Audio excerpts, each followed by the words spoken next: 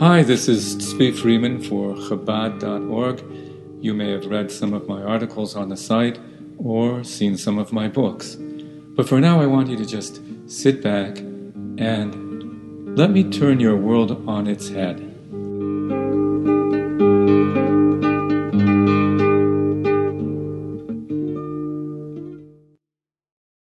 I'm trekking swiftly towards Passover, but I'm clinging to a bag of insight I grabbed from the forever mysterious celebration of Purim.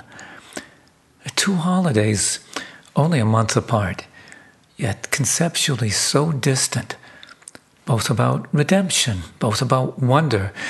But while the Passover exodus occurred out in the open like a thunderbolt in the sky, Purim played out its story in the foggy dark of a midnight dream. So which day has greater impact? The sages state unequivocally, in a time to come, all the festivals are destined to disappear, yet Purim will remain. They tell us, it says so in the Megillah. It says, and this holiday will never pass from the Jews. Now that's strange, because the Torah says that all the festivals are forever. It says, for all your generations. So how could any of them disappear? And why should Purim be any different? Why should a festival not even mentioned in the 5 books of Moses gain an eternity to which the other festivals were not privileged? So to explain, I need to first take you to a new mindset with a different perspective on time. Imagine the Jewish calendar year as a landscape. See before you a globe of vast seas and valleys, plains and hills, canyons and mountains, just like our planet Earth, except that in this case, the mountains are days, like Passover, Rosh Hashanah, Yom Kippur, Sukkot, Shavuot. Imagine the plains as those days of the year when not much changes, where life is a humdrum of if-then loops, like an endless prairie, field, silo, field, silo. And imagine the valleys and canyons as those days of the year where you have to remind yourself to look up, to peer towards the sky from between the many mountains. And then there are days you might find yourself in a real rut, lonely, lost, within the reach of the clutches of despair, God forbid. But those mountain days, they're awesome. You only need to tune into your soul, resonate with the music of the Torah. Let the energy of the season flow through your body as you leave your weekday work behind. And then you're gifted with a panoramic view from a higher world, a glimpse of inner meaning, the direction of life, your place within the divine scheme. It's a time beyond the mundane. It's an elevated time.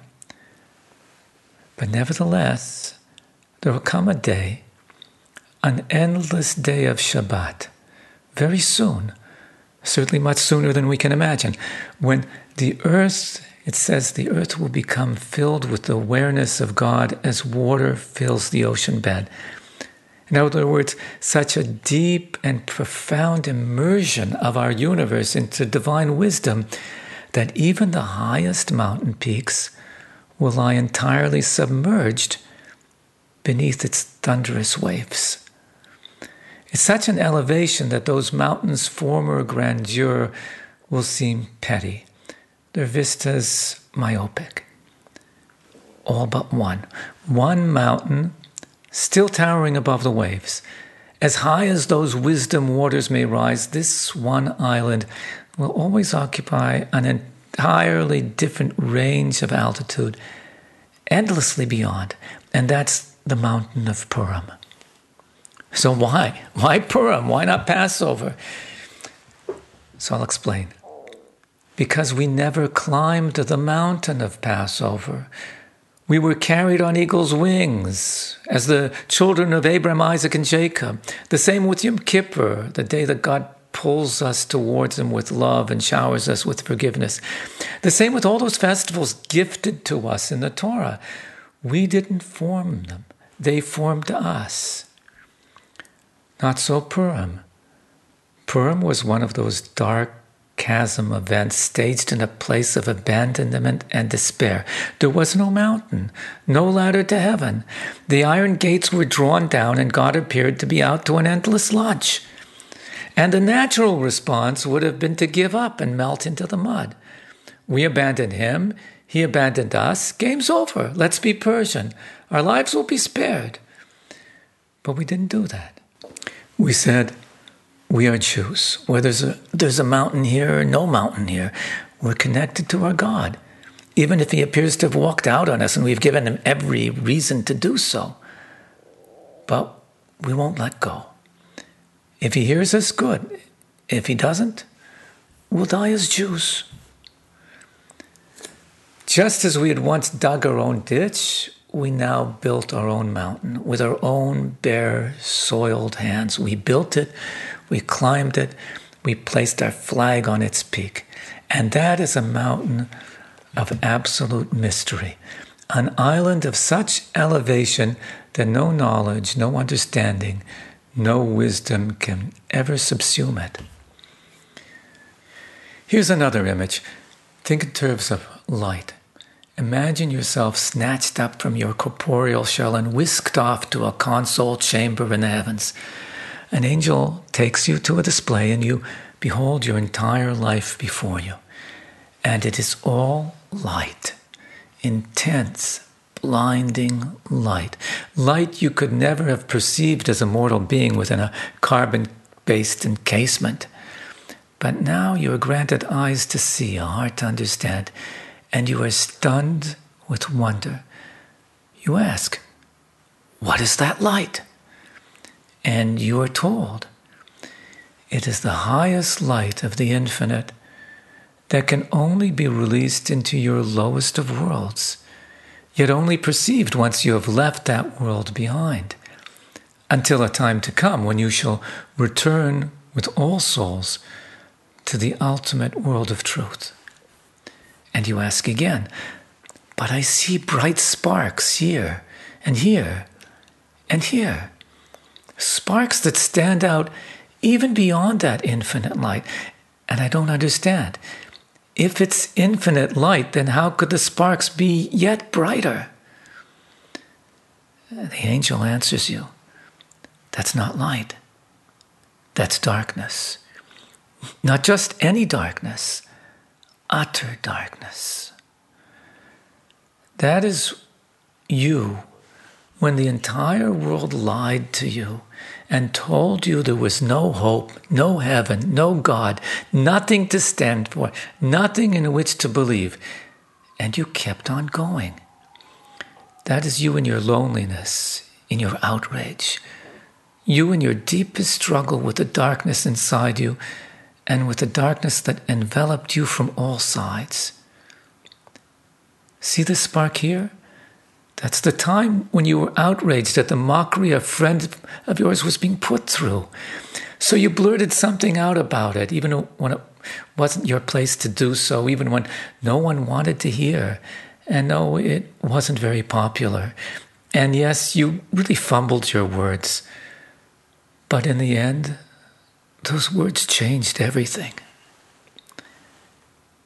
Here's the time you got in a fight with your neighbor, and in your mind it was entirely his fault, but he wouldn't say sorry. So one morning you said, "Good morning," because somebody had to.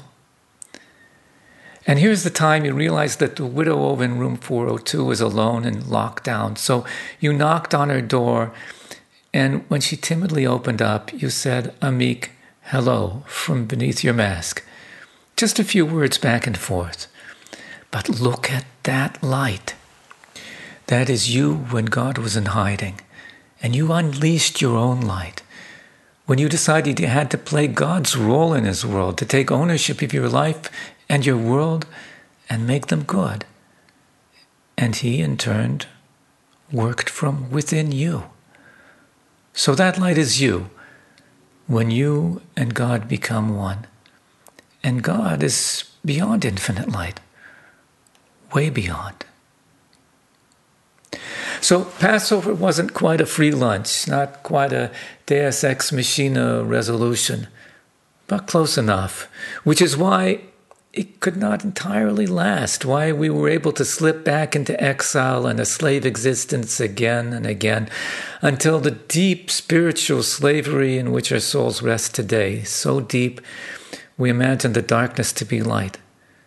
But when we leave our current exile behind, it will be through almost 2,000 years of brave resilience and survival, of the spilled blood of our martyrs, of oceans of the tears of our prayers, of the steel and iron of stubborn resolve, the insane, dogged drive of a people that just won't let go when the entire world tells us we've lost.